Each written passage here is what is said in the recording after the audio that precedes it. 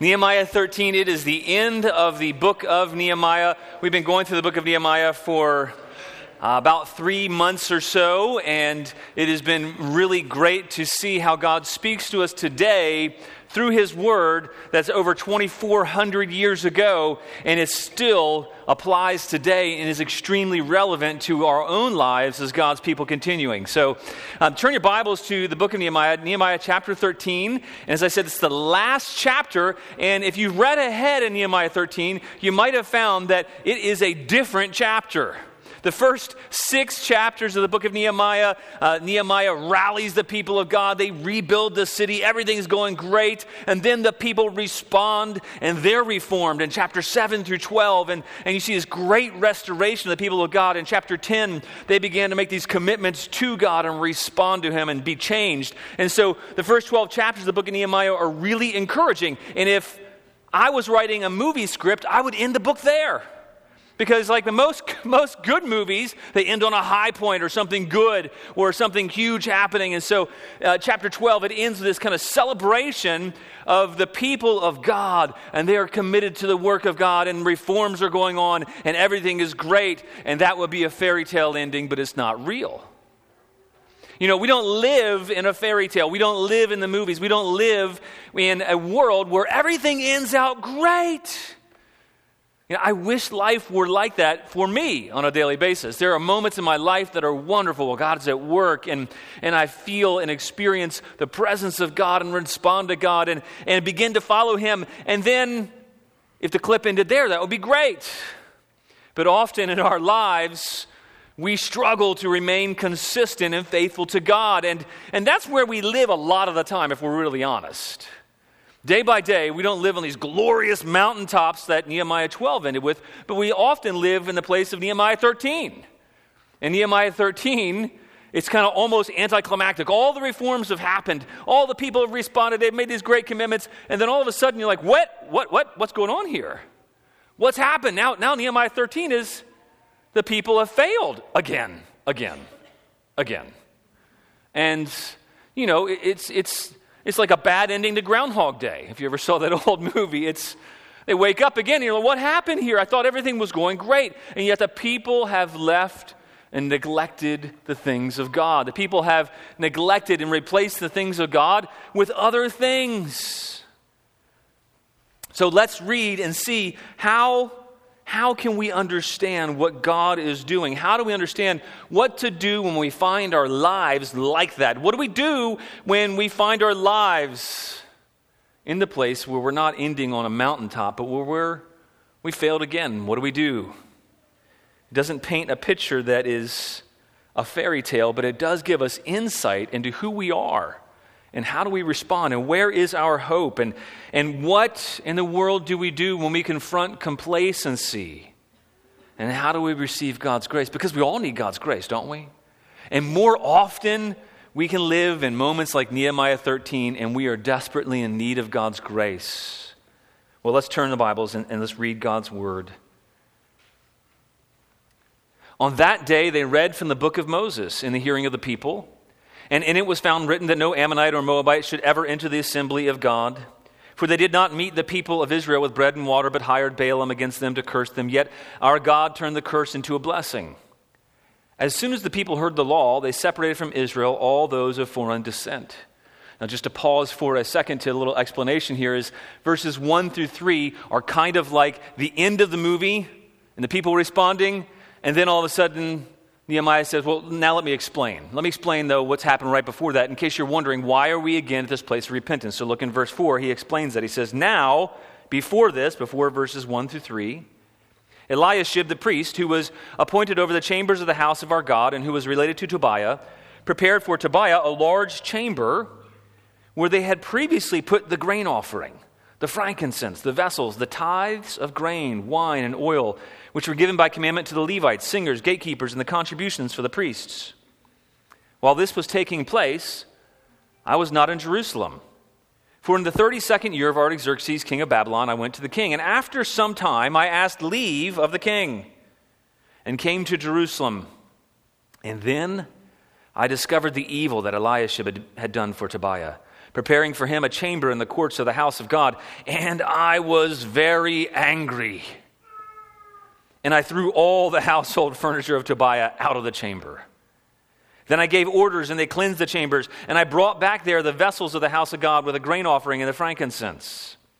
I also found out that the portions of the Levites had not been given to them, so that the Levites and the singers who did the work had fled, each to his field. So I confronted the officials and I said, "Why is the house of God forsaken?" And I gathered them together and I set them in their stations. Then all Judah brought the tithe of the grain, the wine, the oil into the storehouses. And I appointed as treasurers over the storehouses Shelemiah the priest, Zadok the scribe, Pedaiah of the Levites, and as their assistant Hanan the son of Zakur, son of Mattaniah, for they were considered reliable. And their duty was to distribute to their brothers. Remember me, O God, concerning this, and do not wipe out my good deeds that I've done for the house of my God and for his service. In those days, I saw in Judah people treading wine presses on the Sabbath and bringing in heaps of grain and loading them on donkeys, and also wine, grapes, figs, and all kinds of loads, which they brought into Jerusalem on the Sabbath day. And I warned them on the day when they sold food. Tyrians also, who lived in the city, brought in fish and all kinds of goods and sold them on the Sabbath to the people of Judah in Jerusalem itself. Then I confronted the nobles of Judah and said to them, "What is this evil thing that you were doing, profaning the Sabbath day? Did not your fathers act in this way? And did not our God bring all this disaster on us and on this city? Now you are bringing more wrath on Israel by profaning the Sabbath." As soon as it began to grow dark at the gates of Jerusalem before the Sabbath, I commanded the doors should be shut and gave orders they should not be opened until after the Sabbath. And I stationed some of my servants at the gates that no load might be brought on the Sabbath day. Then the merchants and sellers of all kinds of wares lodged outside Jerusalem once or twice. But I warned them and said to them, "Why do you lodge outside the wall? If you do so again, I will lay hands on you." From that time on, they did not come on the Sabbath. Then I commanded the Levites that they should purify themselves and come and guard the gates and keep the Sabbath day holy. Remember this also in my favor, O my God, and spare me according to the greatness of your steadfast love. In those days also I saw the Jews who had married women of Ashdod, Ammon, and Moab. And half the children spoke the language of Ashdod, and they could not speak the language of Judah, but the language of each people. And I confronted them and cursed them, and beat some of them, and pulled out their hair. And I made them take oath in the name of God, saying, "You shall not give your daughters to their sons, or take their daughters for your sons or for yourselves." Did not Solomon, king of Israel, sin on account of such women? Among the many nations there was no king like him, and he was beloved by his God, and God made him king over all Israel. Nevertheless, foreign women made him to sin. Shall we then listen to you and do all this great evil and act treacherously against our God by marrying foreign women? And one of the sons of Jehoiada, the son of Eliashib, the high priest, was the son-in-law of Sanballat the Horonite. Therefore I chased him from me. Remember them, O my God, because they have desecrated the priesthood and the covenant of the priesthood and the Levites. Thus I cleansed them from everything foreign, and I established the duties of the priests and Levites, each in his work. And I provided for the wood offering at appointed times and for the first fruits. Remember me, O my God, for good. And that's how the book of Nehemiah ends. Well, let's pray and ask God for help. Father, we come to such a sobering passage as this. Lord, I pray that we would be personally sobered by this passage. That, Lord, we will receive the warning that you have for your people from this passage. But God, I pray that we would also receive hope from you. God, I pray that by this passage, as we understand and apply it to our life, that we would receive your grace. That we would look to you in hope. We wouldn't look to anything we build or do, Lord. We wouldn't look to any work that we complete, Lord, but we would look to you and you alone. And God, thank you that you have provided hope for us in your Son. May we look to your Son for hope, I pray. God, give me grace to speak today and give grace to everyone to hear. Lord, would you fill us with your Spirit to enable us to both hear and to receive from you? Lord, make us alive to you. Lord, let us not be complacent. But Lord, let us live for you in all things. In Jesus' name we pray. Amen.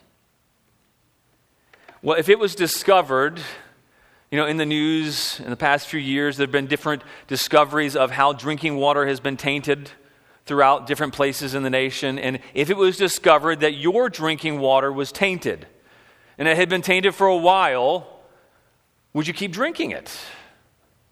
If it was discovered that, it's not going to kill you right away, but if you drink it every day for a year, it'll eventually poison you. It's just going to slowly shut your liver, your kidneys down. It's going to kill you slowly, but you won't really notice it for a while. Would you still drink it? I hope not. It should be a resounding no right now, by the way, in case you're wondering, what do we do? What do we say here? Will we drink it? I guess not. Maybe you're thinking, I've got a life straw, I'm good, If it was discovered that your house was built over a poisonous radon gas leak, and apparently I'm not trying to create panic in you, but like 1 in 15 homes has a potential for radon gas. That's why there's vapor barriers and things like that. But if your home was under a poisonous radon gas leak, would you stay there another night? Or would you say, you know what, I need to make some precautions so that we take care of it before I stay there to make sure that we're safe? Hey, after all, radon's only going to kill you after a couple years and give you lung cancer, and it's a slow death. Would you stay there? And that's a question. Would you stay there? No. You can say no. It's okay. Would you want to be confronted with the problem of poison gas or poisoned water? Or would you rather ignore it? Would you rather let it go on? What would you like? What if there's something more subtle? What if you were addicted to prescription drugs and prescription opiates and you had an addiction and it felt good and it felt like every time you took these things they were good for you, but they were slowly killing your body? Would you want someone to confront you with it? That one's a little harder, right? Because you might enjoy it. You might feel like you need it, and so you might not, I don't have a problem. I'm just doing this because I'm in pain. Most people in that state are in a state of denial of some kind. But if you were thinking clearly, would you want to know objectively? Would you want to stop? Would you want to be confronted? Now, I don't mean the moment. In the moment, we'd probably be like, no, thanks. I don't want somebody telling me about my problems. But really, it's eminently loving to tell somebody that there's poisonous gas, that there's poisoned water, that they have an opiate addiction. It's eminently loving to rescue them. And so what we see here is Nehemiah. He has been gone for a while. We're not sure exactly how long he's been gone, but when he comes back, he confronts them. And at first their response is, man, who poisoned Nehemiah's Cheerios? Who spit in his milk? What happened to him? Why is he so upset? He's angry here, and he says, I'm very angry. And he's pulling hair out, and there's kind of bizarre things happening here, and he's beating people. Now, again, you have to remember Nehemiah is a governor, and so as a governor, he is carrying out God's justice. And so these things are not just a person reacting badly. And so this is not a prescription for you to go and beat somebody up if they annoy you, okay? Or to confront somebody by beating them. That's not what the Scripture's all about. It's not a license to go and pull out somebody's hair. I hear that's painful.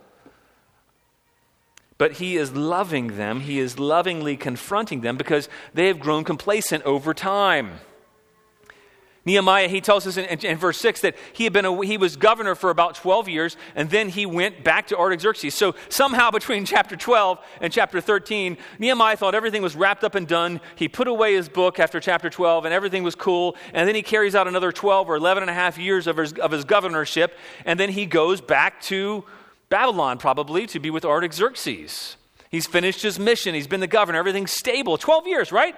Things should be stable by then. Right? A people should be stable by then. A church should be stable by then, right? Everything's good.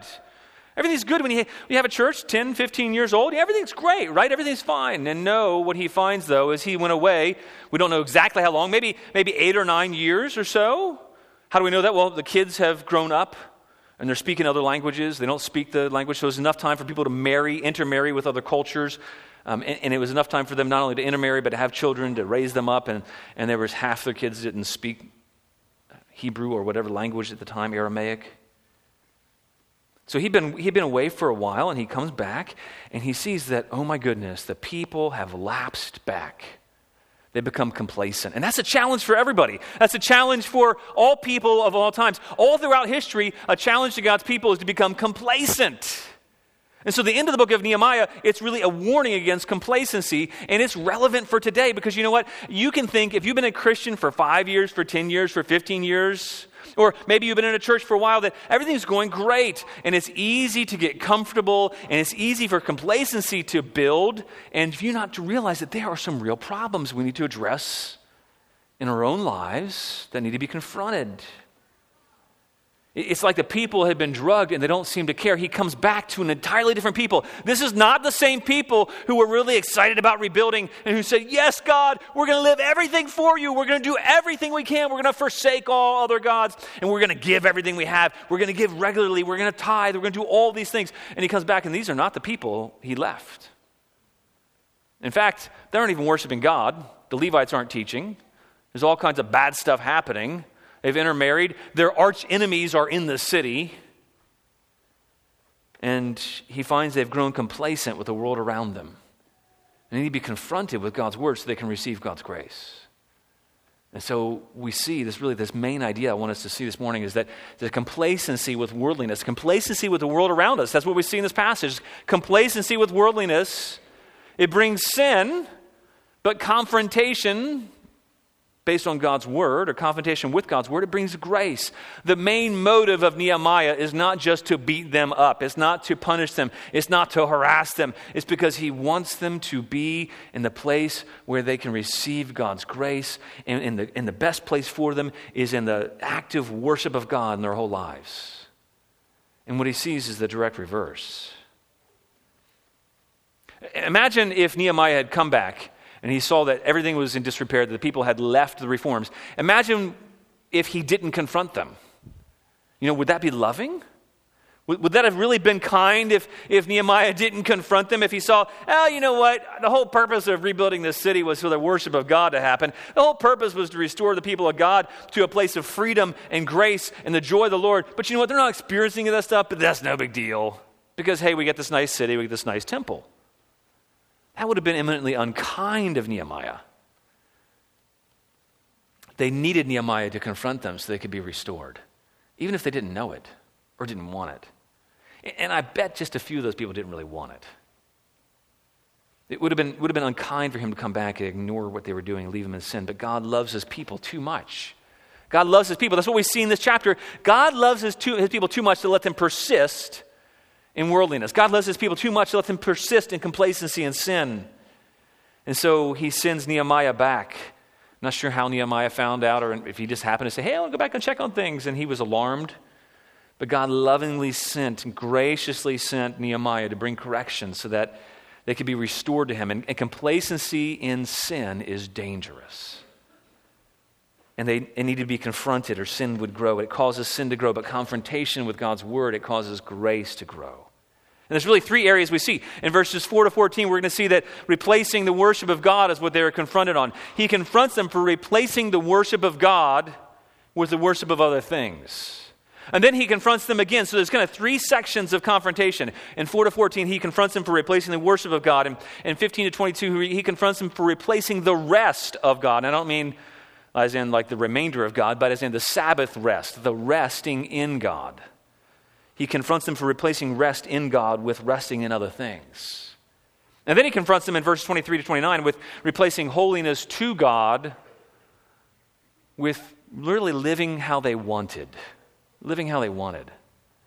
And at first, as you read the first three verses, it was a little confusing, but you realize, okay, now before all this is kind of what he's talking about. He's explaining why those reforms were necessary. Why the reforms are necessary is because God's people, they need to be confronted for replacing worship of God. That's what we see. Nehemiah, he was away from Jerusalem. He'd been away for quite some time. They probably didn't expect him to come back. Otherwise, they would have at least faked it, right? If I remember when I was a kid and I'd be left home alone when I was sick, and I'd be home and I'd make these chocolate cakes from scratch and I'd make the whole kitchen a nasty mess. And then like at 3 o'clock, my mom was a teacher, I realized, oh my goodness, my mom's about to come home. And so I'd like rush and I'd make an attempt at least to clean up. I mean, it never worked because she was always like, well, I thought you were sick. What were you doing? Well, I got bored. I made a mess of things. At least tried to cover it up.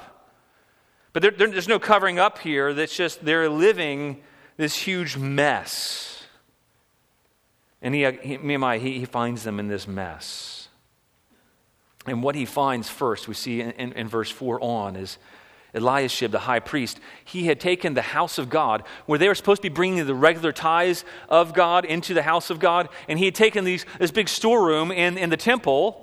And think about that. The temple was the holiest place of all of Israel and the holiest place in Jerusalem. And it was the place where the Holy of Holies was contained within there. And so outside of there was all of the temple was dedicated to the worship of God. It was supposed to remain pure and holy and sanctified and set apart for God's purposes. And yet Eliashib, he's probably the high priest. And now what he's done...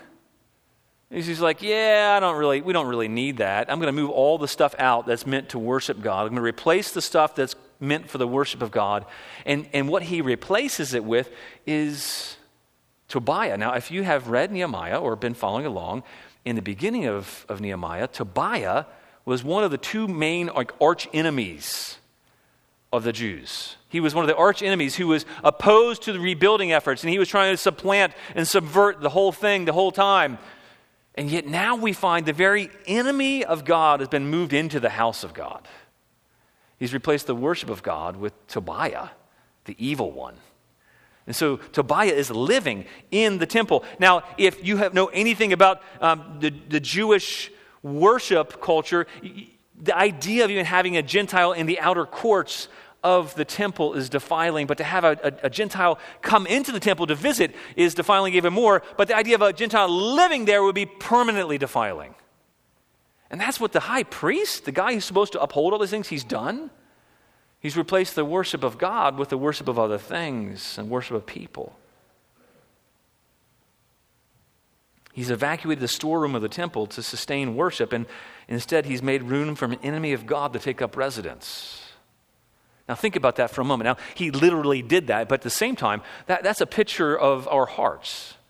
We don't have a physical temple anymore, but we ourselves are the temple of God. We are set apart for the purposes of God, meant to be a holy people, to declare his praise, to declare his worship. And yet so often in our own hearts, what we do is we set aside the things of God.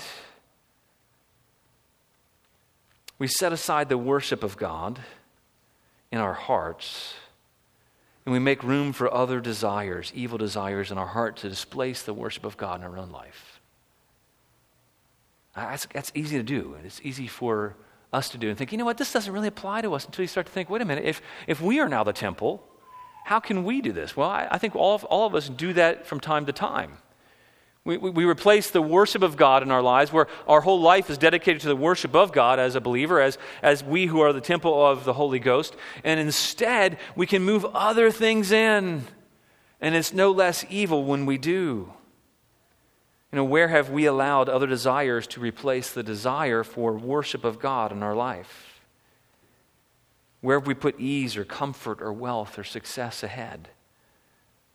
Tobiah wasn't just a Gentile. He opposed the work of God, and he was one of God's enemies. But he was also probably influential in the area. He was probably a ruler outside of Israel. So I don't know the exact motives. We're not told about that. But I can imagine for Eliashib, he's thinking, hey, I'm the high priest, and so you know what? It's going to be a lot easier if I make friends with this other worldly leader here, because it's going to be a lot easier. Maybe he'll provide for us, or maybe we can rely on him for security since Nehemiah's gone. And then we see something else that's a little strange. Is that he's related now to Tobiah in some way. And the high priest wasn't even supposed to marry any foreigner, and yet somehow he's either let his children or some relative of his has married into Tobiah's family. And now he's got a hard time because he's got this family member living and defiling the temple. It's hard when you have somebody in your family that's not honoring God, isn't it? And how do you relate to them? How do you practically love a family member? How do you love them when they're living in sin? How do you love them and yet not accommodate their sin? I imagine those were pressures for him to give in to things, to condone or enter into sin. And he probably felt that pressure to please his relative Tobiah more than to please God, because that's what he was doing. And that's how those things, we worship other things when those desires creep into our own lives. When we desire to please people instead of pleasing God. When we look to people for our hope instead of looking to God.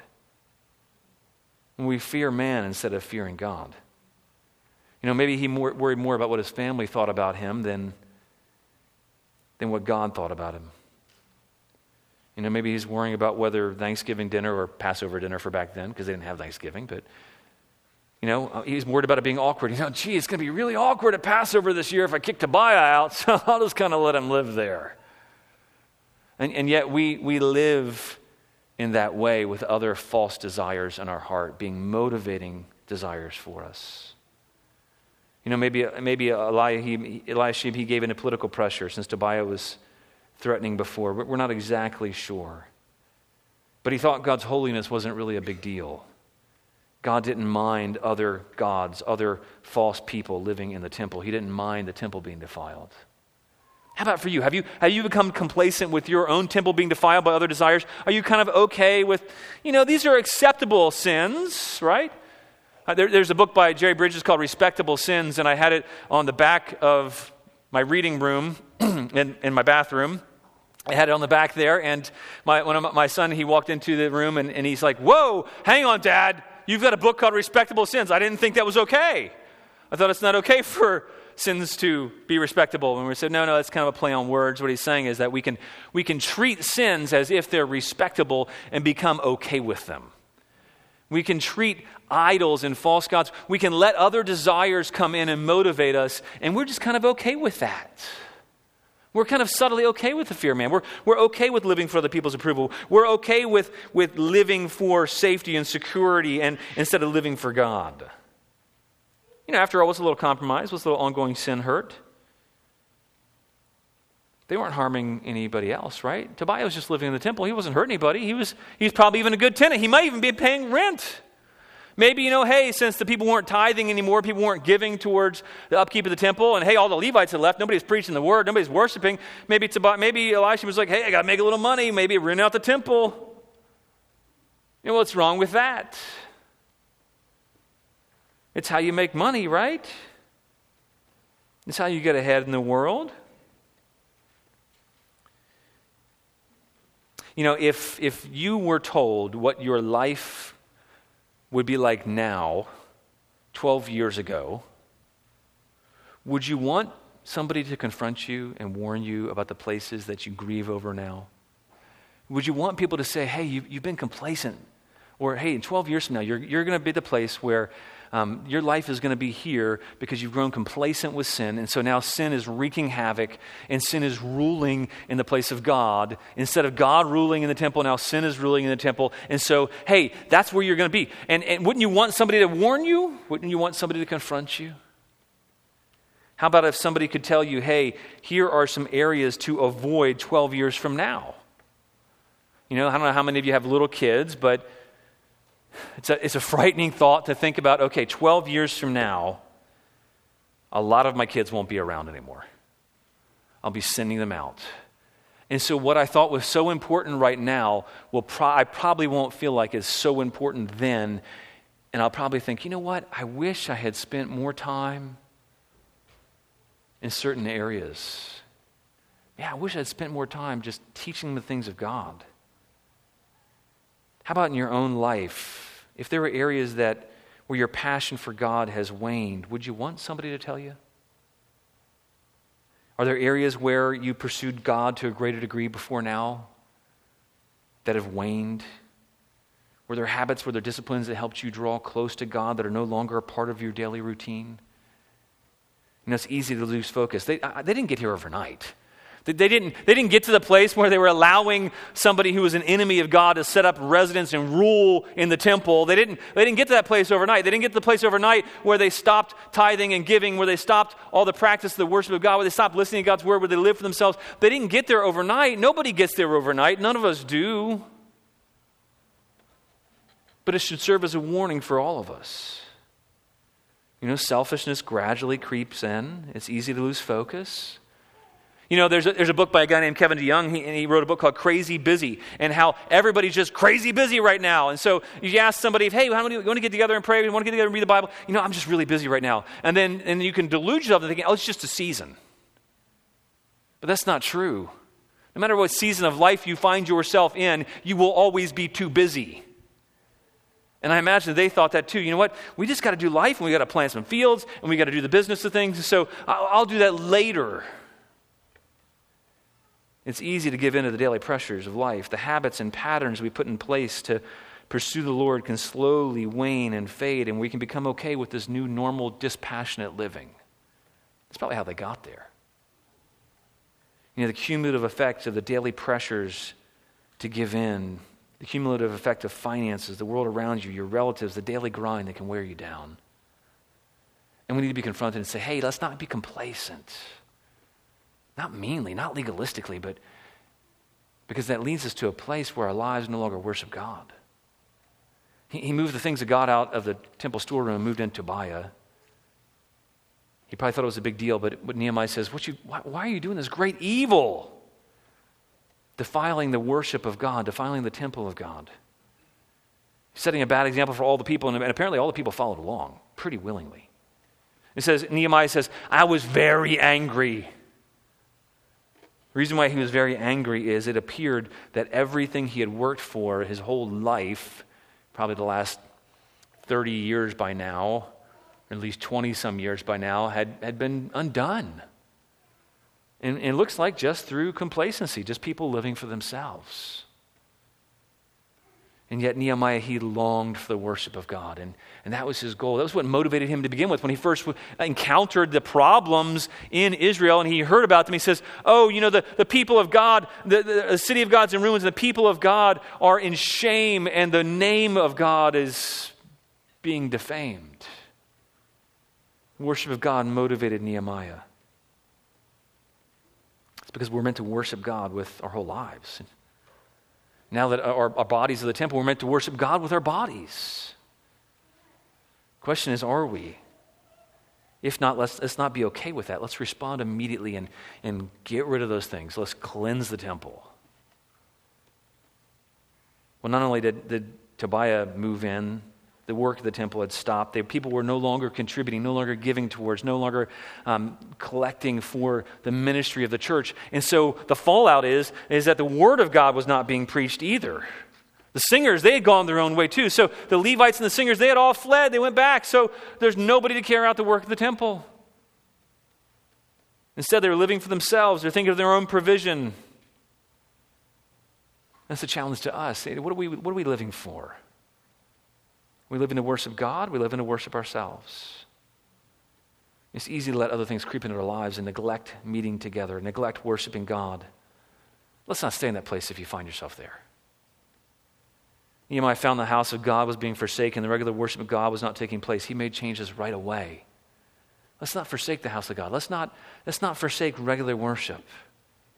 Verse 11 says he confronted the officials, and that was the first of three confrontations. And in verse 11, he confronts the officials. In verse 17, we see that he confronts the nobles. And then in verse 35, he confronts those who had intermarried. There's a lot of confrontation here. This whole passage is confrontation, and the message is confrontational. Today's message is confrontational because really that's the bulk of what we find in this passage is this confrontation of complacency. Now, thank God that as a church, I don't believe that's the case for us, but let's be warned by that passage so that it doesn't become the case for us. I am grateful that there is not a neglecting in this church. I am so grateful. You are doing a great job. There is this majority of the church is participating in the life of the church. The majority of the church is serving actively. The majority of the church is engaged and involved. And what I want to say is don't become complacent with that. You don't want to get to the place where the people in that day were. The cool thing is, when their sin was confronted, there was a little revival. In verse 12, look, it says, then all Judah, they're confronted, then all Judah that brings the tithe of the grain, the wine, and all the oil into the storehouses. So they were restoring back the ministry and the work of God. And then the Levites come back in. He reappoints the Levites again. And so we see this mini revival again.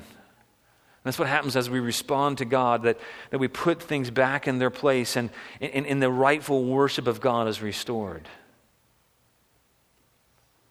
Not only had the temple been defiled, the regular services, the worship of God was neglected, but the people, they had failed to honor God on the Sabbath. And before you check out and think, you know what, hey, well, we're not legalistic, we don't do the Sabbath thing. There's some principles here we can learn from, is that it's that principle of rest. You see, the Sabbath was primarily all about we need to rest in God. God created us to rest in Him. Yes, He created us for work, but ultimately He created us to rest in His work. And so God's people need to be confronted for replacing rest in God. They replace their rest in God with resting in other things. Nehemiah, he's not being legalistic here, but he's actually wanting to confront them for their good. The Sabbath is supposed to be a day that was set apart as holy for the Lord, for their own good. It was a day of rest and refreshment. And think about it. When the people were in captivity in Egypt, they didn't have rest. You can be sure that their captors, that their Egyptian overlords, they were not okay with the Israelites taking a seventh day off. They weren't okay with that. They would have been enslaved to work.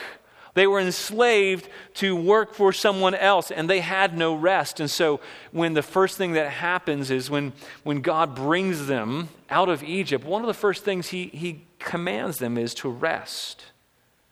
It was for their own good. You know, that God had given them rest in their freedom, and they were able to be free to stop working every week. Free to say, you know what, I'm not going to trust in my labors. I'm going to trust in God. We're going to rest. It meant that God freed them from slavery and enabled them to rest in His grace. It was a day for worship of God, where they could know God better through His Word. They could meditate on Him. They could be free from having to buy and sell and go to Target and pay bills and do chores and repair their house or whatever, you know. They didn't have Target back in that day, just to clarify, in case you're wondering. It was a day when they acknowledged, though, that they were reliant on God. They trusted in Him by not working or making money.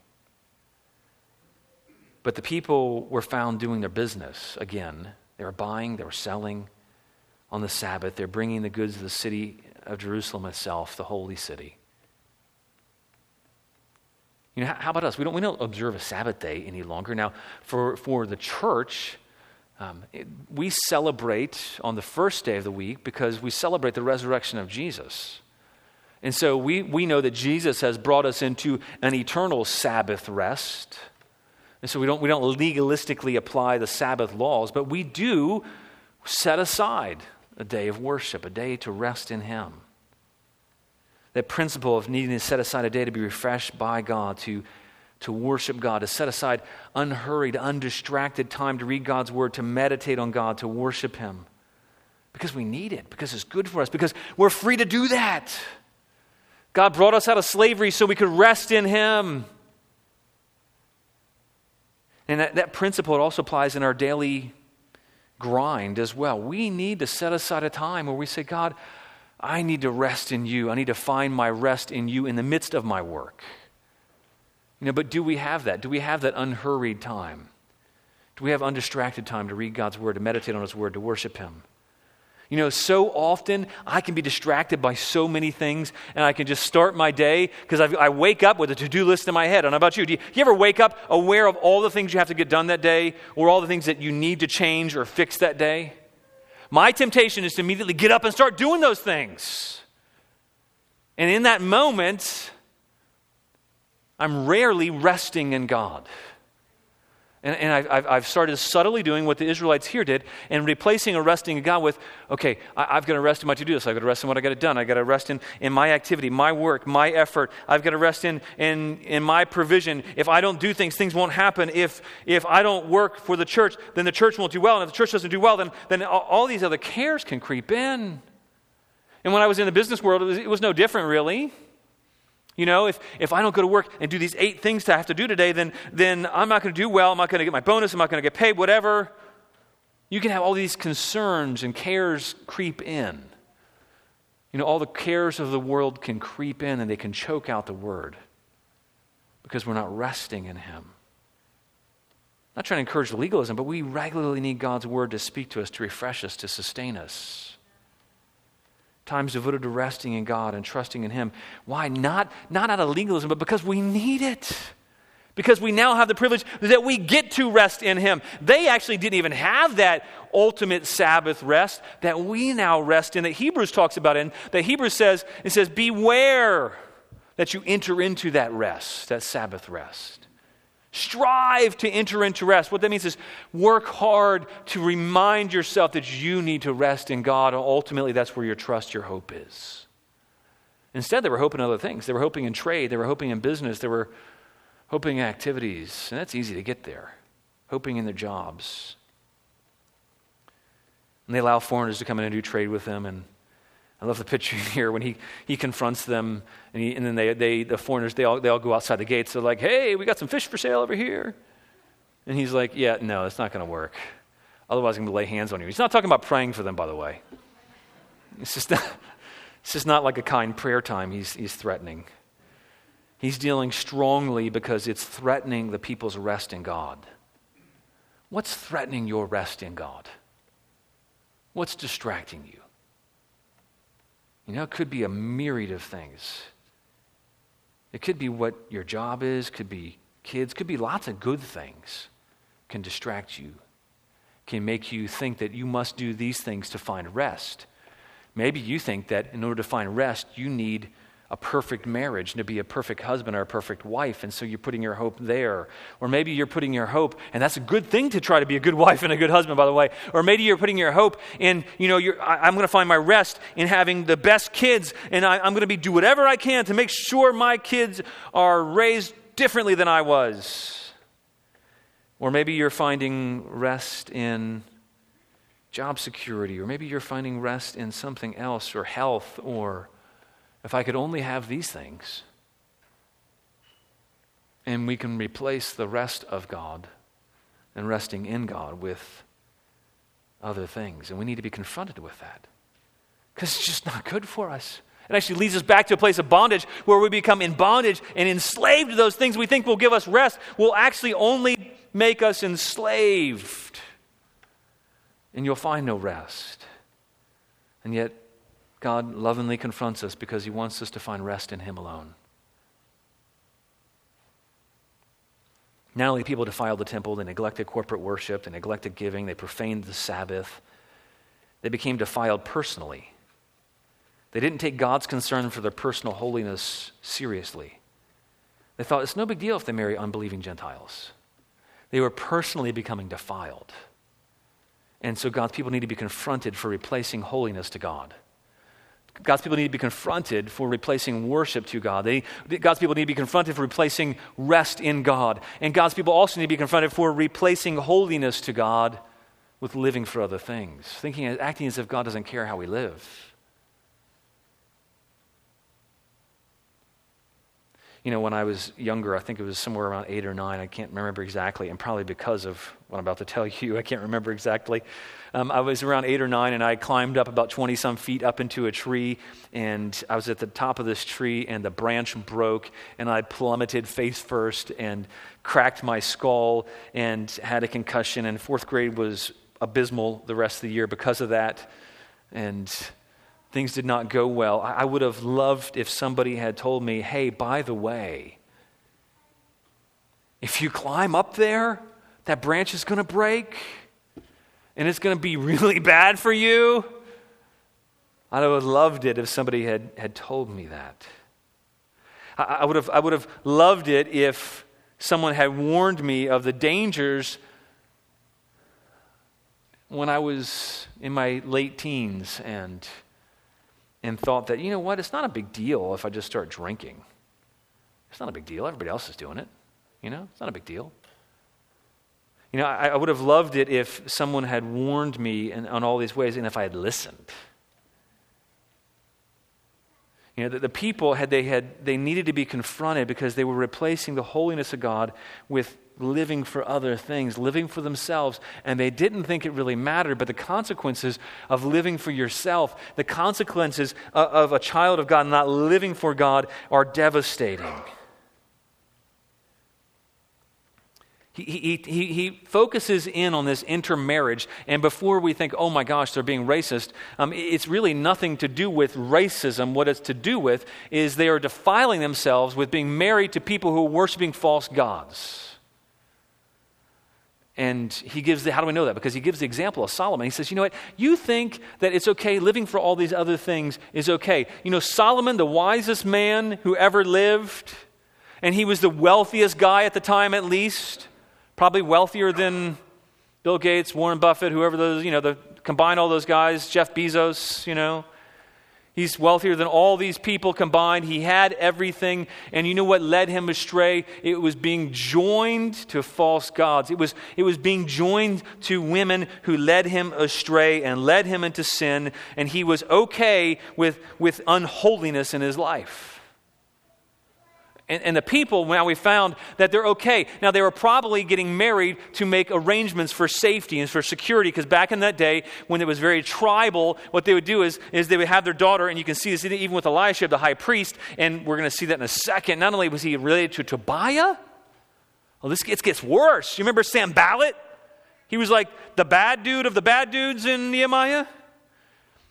Elisha, he gives his son to Sanballat's daughter.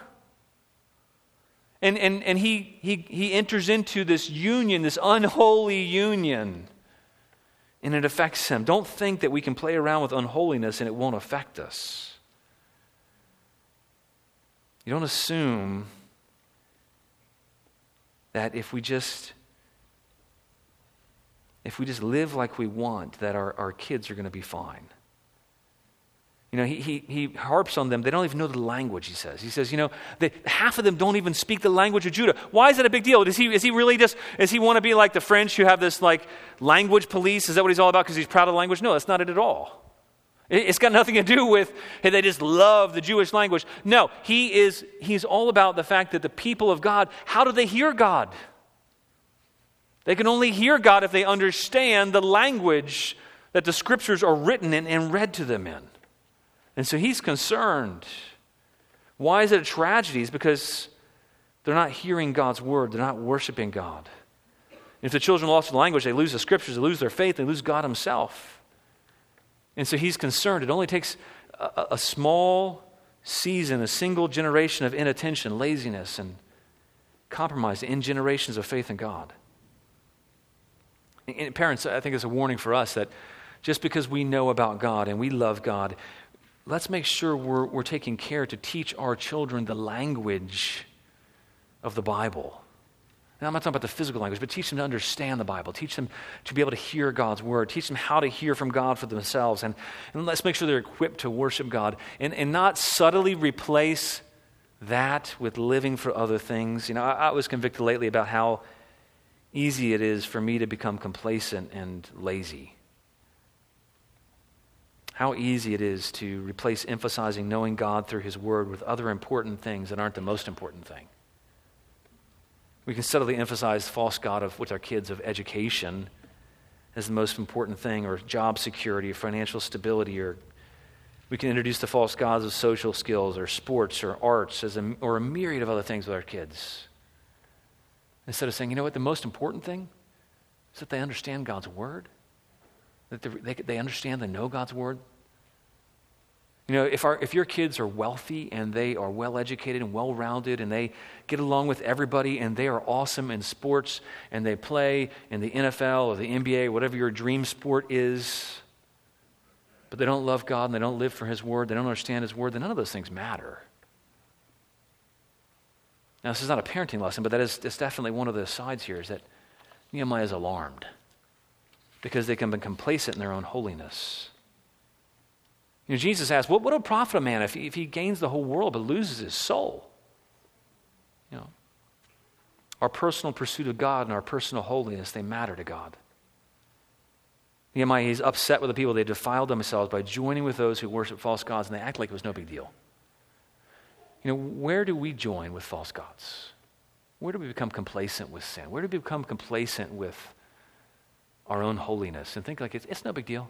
That's all right. Little white lie here and there, God doesn't really care. And we forget that Jesus died for our sins. his response to their idolatry was intense. Look at what he did in verse 25, 27. Look down your Bibles if you have them with you. Look down. His response to idolatry, it was intense.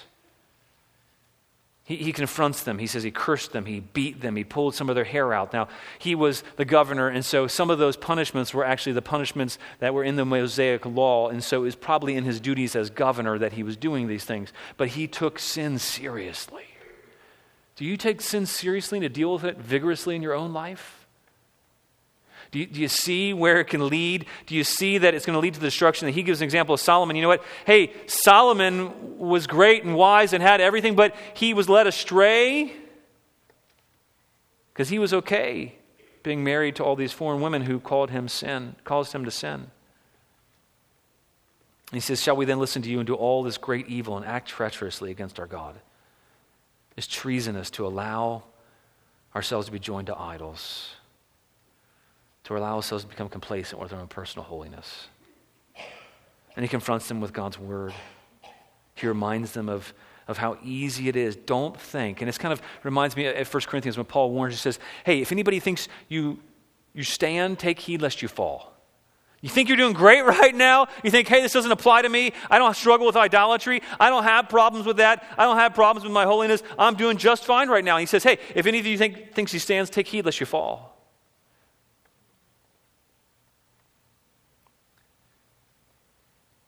I'm not sure why or how the high priest allowed his son to marry Sanballat's daughter, but it's easy to make decisions based on expediency.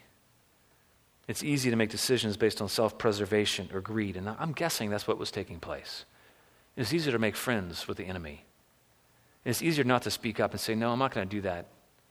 No, I'm not going to live that way. No, actually, those kinds of movies, those kinds of things defile my soul. No, I'm not going to live like that. It's easier not to say anything, to just go along with the flow. It's easier to not live distinctly and to live like the world, but then are you really God's people? He wasn't doing this to be mean. He was restoring God's people back to the place where they could receive God's grace. You know, if you were told what your life would be like if you continued in your current trajectory, would you want to know what you could correct? You see, God lovingly corrects us. He lovingly confronts us so that we don't grow complacent, so we don't get to the place where we leave behind the worship of God and replace Him with other things. You know, what if you saw a glimpse of your life 10 years or 20 years from now? What do you think it would be like if you were focusing on the things you're focusing on now? What would you wish you'd done? What would you wish you could spend less time on? What would you want people to know if your house was built over a poisonous gas leak? And I wonder what people in that day would have changed if they had known when they made those great confessions, hey, we're going to be tempted along the way. They went from placing conviction and repentance and change, and now they're relapsing in their old habits, and they knew that they would do this ahead of time. I'm guessing they would have done differently. You know, what's worse, being stuck in your sin, continuing on the path that takes you away from worshiping God and being okay with it, or being confronted and having an opportunity to change? That's what we see here. It says Nehemiah, he's confronting them because he wants them to experience the mercy, the grace, the forgiveness of God. You know, I'm sure there were habits and regular routines and practices after he confronted them. They said, you know what? We shouldn't have let those things slide. In hindsight, I wish we had given more attention to things that were really more important. How about you? You know, we need the grace of God that comes from confrontation, and God wants to give us grace. That's why we have passages like this here. It's not about beating people up. It's because God wants us to receive His grace and be freed from living for other things. And that's the example we even see with Nehemiah, is that God's people rely on the grace of God. That's the final point we have, really, is that in verses 30 and 31, and really in the end of each of those sections, Nehemiah makes some appeals, and he says, oh God, remember me. He's appealing to God's grace. Now, he's appealing, hey God, remember me on the basis of these works. But then we see, I think is it in verse 17, or 22, verse 22, look in your Bibles there, it says, spare me, and he doesn't say according to my works, but according to the greatness of your steadfast love. That's even Nehemiah's appeal. And yet you think, hey, Nehemiah hasn't done anything wrong here. Nehemiah, he's just been a reformer. He's really only obeyed God. All we see through the book of Nehemiah is this guy who is consistently faithful. And yet, he was even appealing to God. He says, spare me according to the greatness of your steadfast love. The problem is, most of us are not like Nehemiah. We're not. We can read the book of Nehemiah and we can think, hey, I'm Nehemiah, or we can put ourselves in Nehemiah's place. But you know where most of us are most of the time? We're the people that Nehemiah has to drag along and that he's confronting. That's what we live like most of the time. Nehemiah's reforms, too, in the end, and I think why this passage ends this way, is that we see that Nehemiah's reforms couldn't save them. Nehemiah's reforms ultimately could not change their hearts, and their heart was the problem. It was not about external actions and external conformity. They needed heart change, and Nehemiah, he couldn't bring that. And so we're left with this place at the end, really, chronologically, the last book in the Old Testament, although it's not the last in our Bibles, but chronologically, probably the last book written. And so we're left with this place of, oh my goodness, what in the world? Nehemiah, even the great Nehemiah, could not reform. We need someone else to change. We need a reformer to change something, and it's not externals, and it's not a city, and it's not all these practices, but we need some other change. We need heart change. We need the grace of God. We need confrontation and forgiveness, but we also need grace and power to change. Like Eliashib, we've all moved out from our hearts the means of grace that lead us to know God and worship Him. Instead, we've looked to other means to satisfy. That's who we're more like. We're more like the people who didn't observe a Sabbath, and we try to provide for ourselves, trusting the ways of the world, looking to other worldly systems, relying on our own ability, resting in ourselves instead of enjoying the freedom of resting in God. We're like those who've married other women who serve foreign gods and serve false idols and wed ourselves to them. We've neglected, we've become complacent, we've been idolatrous. What do we need? We need His cleansing. Nehemiah, he cleansed the temple. And it was ultimately looking forward to the greater one who would cleanse the temple 400 and some years after this. Jesus does I love when he enters into the city triumphantly, the first thing he does is he cleanses the temple. But it was a picture ultimately of what Jesus would finally do in his death, when he truly entered into his glory. You see, in his death, he cleansed us, and we're now the temple. He made a way for the Holy Spirit to live within us. And he gave us a temple that cannot be defiled. He is the greater priest who cannot be corrupted. He is the one who is sacrificed. And the sacrifice lasts forever. It can never be rescinded. He's the fulfillment of what Nehemiah tried to do. Jesus did what no one before or since could ever do. We don't just be reformed, we need to be reborn. And thanks be to God, if you placed your faith and your trust in Jesus for the forgiveness of sins, He has done the ultimate. He's made you new. He's reborn you. He's given you the ability now. You don't have to be constrained. They, in some sense, it was not possible for them to stop sinning. The old reformers used to say, not possible to not sin, but now with Christ, we are now able to say no to sin. We now have hope that they didn't. He's given us a new heart and a new desire that longs to please God from the heart. So let's look to Him. Let's restore. Say, Jesus, I want to worship You with my whole life. Thank You that because of You, I can worship You. God, I want to live my life resting and trusting You. And thank You, Jesus, that because You worked, I can trust in Your finished work now. I can trust in the finished work of Jesus on my behalf and no longer rest in my work. And so, Jesus, now I want to rest in and trust in You. We can say, thank You, Jesus, that because of You, I want to live for You. Because You lived and died for me. And now I can live a life that's pleasing to God. Jesus now, He's cleansed our temple with His blood. We commemorated that today. Earlier in the service, we were commemorating and celebrating the fact that we need a solution outside of ourselves. We need someone to come in, find us where we are, make us clean, and redeem us so that we can receive grace. Because that's what Jesus ultimately did far better than Nehemiah has done here.